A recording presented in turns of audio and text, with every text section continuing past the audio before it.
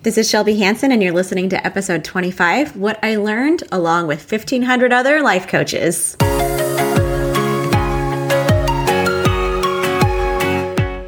Welcome to the Creating Your Beautiful Life podcast. I'm your host, Shelby Hansen. I'm an invisible illness warrior, kidney transplant recipient, mom to four, and life coach for people who have gone through incredible health challenges. On this podcast, I teach you how to move forward from difficulty and disappointment into joy and abundance as you take charge of creating your own beautiful life. All right, I am so glad to be with you guys today. I just got back from the most amazing time in Austin, Texas. I went to the Life Coach School Mastermind. It's the first one they've had since 2019, and I was certified in October of 21. So it was incredible to finally put the names to the faces that I've been seeing on Zoom for the last year and a half. And I can't tell you how amazing it was also to be able to travel. I was very lucky to be able to get the Evishield injection before I left. So I added another level of safety for me as I was going there. And I was very grateful for the COVID precautions that they were taking of having everybody tested before the event started. So I wanted to share with you guys today what I learned while I was there from 1,500 other life coaches with them, and then also the amazing speakers that Brooke Castillo brought in. So the very first thing that I learned about was massive action. In life coaching, we talk a lot about passive versus massive action. Passive action is doing something that you feel like is doing something, but it's not really creating a big result in your life.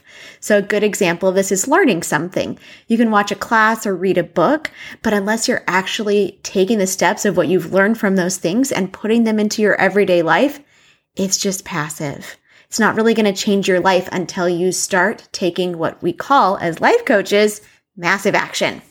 It might sound like I'm trying to tell you to go out and change the world and change everything about your life, and nothing could be further from the truth and the true definition of massive action. Massive action, if you think about the self-coaching model, is not a fact. So it's not a circumstance. Lots of people can have different ideas of what it is. So it's a thought, and it goes in the thought line of our self-coaching model. And massive action is what you do to create a really big result in your life, and something that's aligned with where your body, your mind, and your soul are wanting to go. And so while you might make it mean that you need to take a really big action, really, it could be most of the time just a small tweak in what you're doing, being 1% better, like the British cycling team that I always reference, and how they were able to create massive results just by changing little things, tweaking little things about how they were riding, how they were training, how they were eating, to go from one of the very worst cycling teams to one of the very high and elite best teams. So instead of reading a book on how to run a triathlon, I committed at the beginning of this year to start walking on a treadmill for 15 minutes at a time. I didn't go out and start exercising and running 3 miles right away when I hadn't been training and doing that kind of exercise. So I started out really small, but I also started out with intention. And while I was walking that 15 minutes on the treadmill, I was really thinking and envisioning myself crossing the finish line of that triathlon. And I have experienced that so many times, even though I haven't actually run and completed the triathlon yet. So while walking for 15 minutes on a treadmill might seem really small, when I still have to practice cycling and swimming and upping my endurance and my cardiovascular capacity, that 15-minute commitment that I started and kept going on and kept doing was the massive action that I was taking towards my goal, just walking. And each time I'm able to build incrementally along that, and that's what's going to create the massive result in my life of finishing that first triathlon that I haven't done in almost 10 years. Okay. So the first thing that I learned is that you don't have to wait until you've coached yourself to feel better before you start taking that massive action. If you do that, if you think that you need to coach yourself and start to feel really good about what you're doing, you're going to be in your head all day long and you won't actually start and make those decisions. So for example, if you're feeling really freaked out by a random symptom in your body and you are worrying that maybe it might be your kidney rejecting, but you don't want to call your doctor, and you just usually Google the random symptom or start going on message boards or Facebook groups, all of those things are very passive action in response to the symptoms that you're having in your body. And the massive action, the real massive action, is actually sitting in the fear of your symptoms. It's allowing yourself to be scared, just like I talked about in the last episode of what to do when you're feeling fear. You don't have to try to feel better before you start allowing fear or terror or whatever scared feeling that you're having to exist in your body and not try to make it go away. That is the definition of massive action, allowing and processing an emotion. So while it might seem really small, allowing that emotion to exist in your body, that's actually going to move you forward in a way that's really productive. Either the symptom will disappear because it's not being fueled by fear, or you'll feel like, hey, I need to call my transplant team and talk to them about this. You'll take that action and call your doctor without freaking out over the phone, bringing all the fear. With one caveat, you don't have to wait for the fear to be gone before you would call a doctor if that's what you feel is the next best step. You don't have to feel better before you start doing it. That's also massive action. Okay.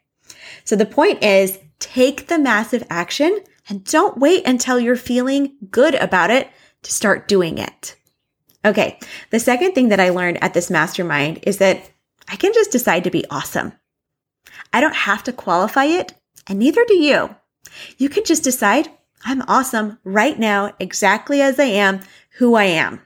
Because when you believe that you are awesome, you start showing up awesome. It's pretty amazing.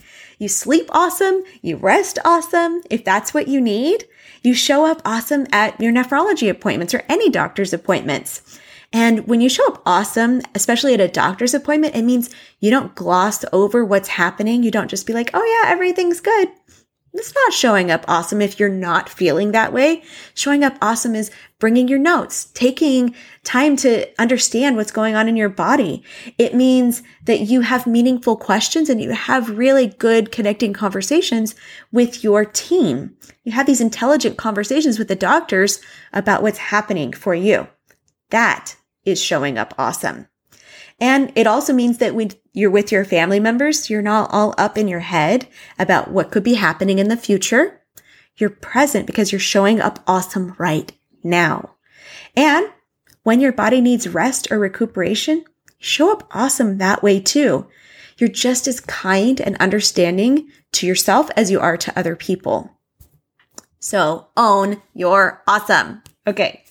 The third thing that I learned at Mastermind was that I'm in charge of what feelings I am fueling my actions with. I'm in charge of what energy I bring to the table. What emotions do I want to intentionally generate? This is a question that I ask myself very frequently, but I loved really digging into that at the mastermind. So some of my favorite emotions that I like to intentionally generate are determination, commitment, certainty, perseverance, desire, persistence, courage, and grit. I also generate love and compassion and kindness, depending on the situation. Only I know if those emotions are going to generate the actions that I want to take in my life.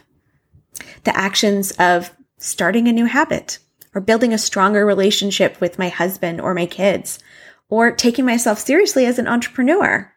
And I want to say a little something about courage, because they really brought this point out in the mastermind that courage cannot exist without fear.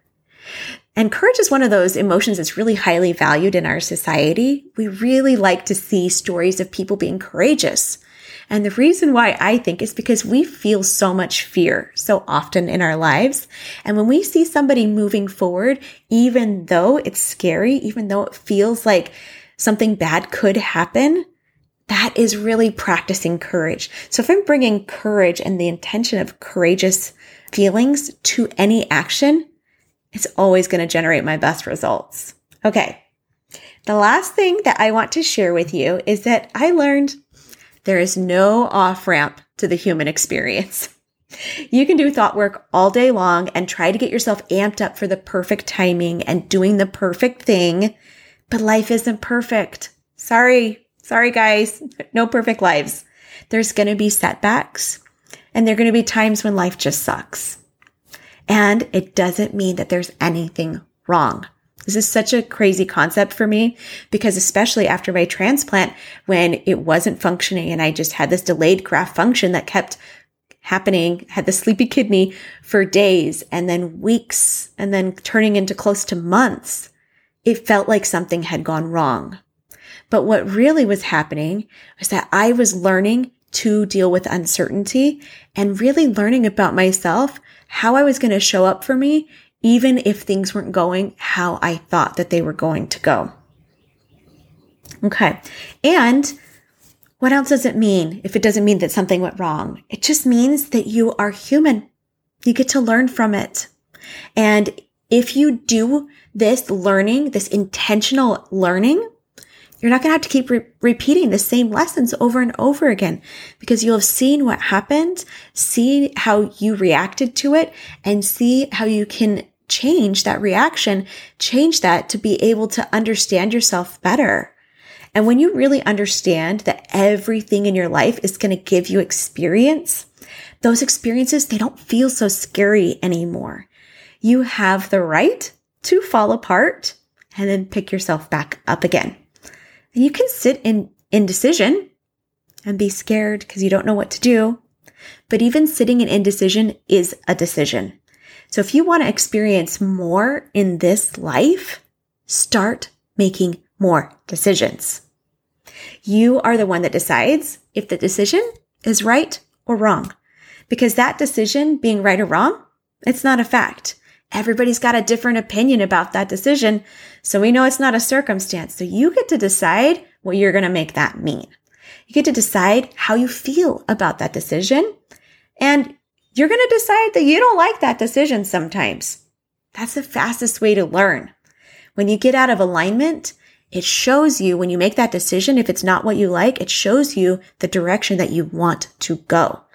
I like to think about this like going through a car wash.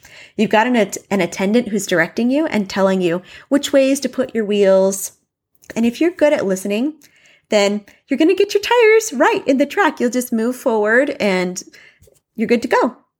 Now, if that attendant was bad at communicating where your wheels should be, or you weren't able to listen to get them in the right spot, when you move forward, you're going to feel that the tires aren't where they're supposed to be. You'll feel some resistance, and maybe you won't even be able to move forward if your tire's not in the track. And then you're going to be able to self-correct.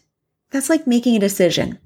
Sometimes you'll make a decision and your tire's going to line up right in the car wash tracks. And sometimes you'll make a decision and you'll find it's hard to move until you turn your wheel into the right way that's aligning. It doesn't mean that you or your tires weren't totally lined up.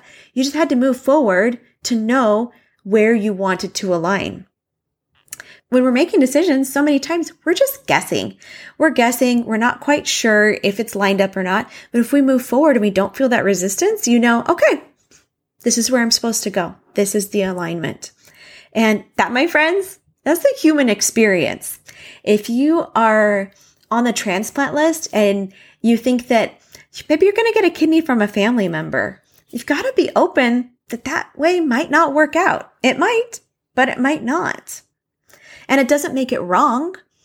It just might not be the way that it works out. Maybe you choose to go on dialysis while you wait. Maybe a kidney on the transplant list becomes available before you're able to get a donation from a family member. And maybe you get your transplant that way. Or maybe you decide that a transplant is not the decision that you want to choose. That's also within your realm of decision making, and you're the one that decides if that's right for you or not. And you're not going to be able to answer any of these until you understand You can't outthink your way out of the human experience. Sometimes you just have to move forward and align your tires once you've moved forward. And this is life. This is the way that life works for us.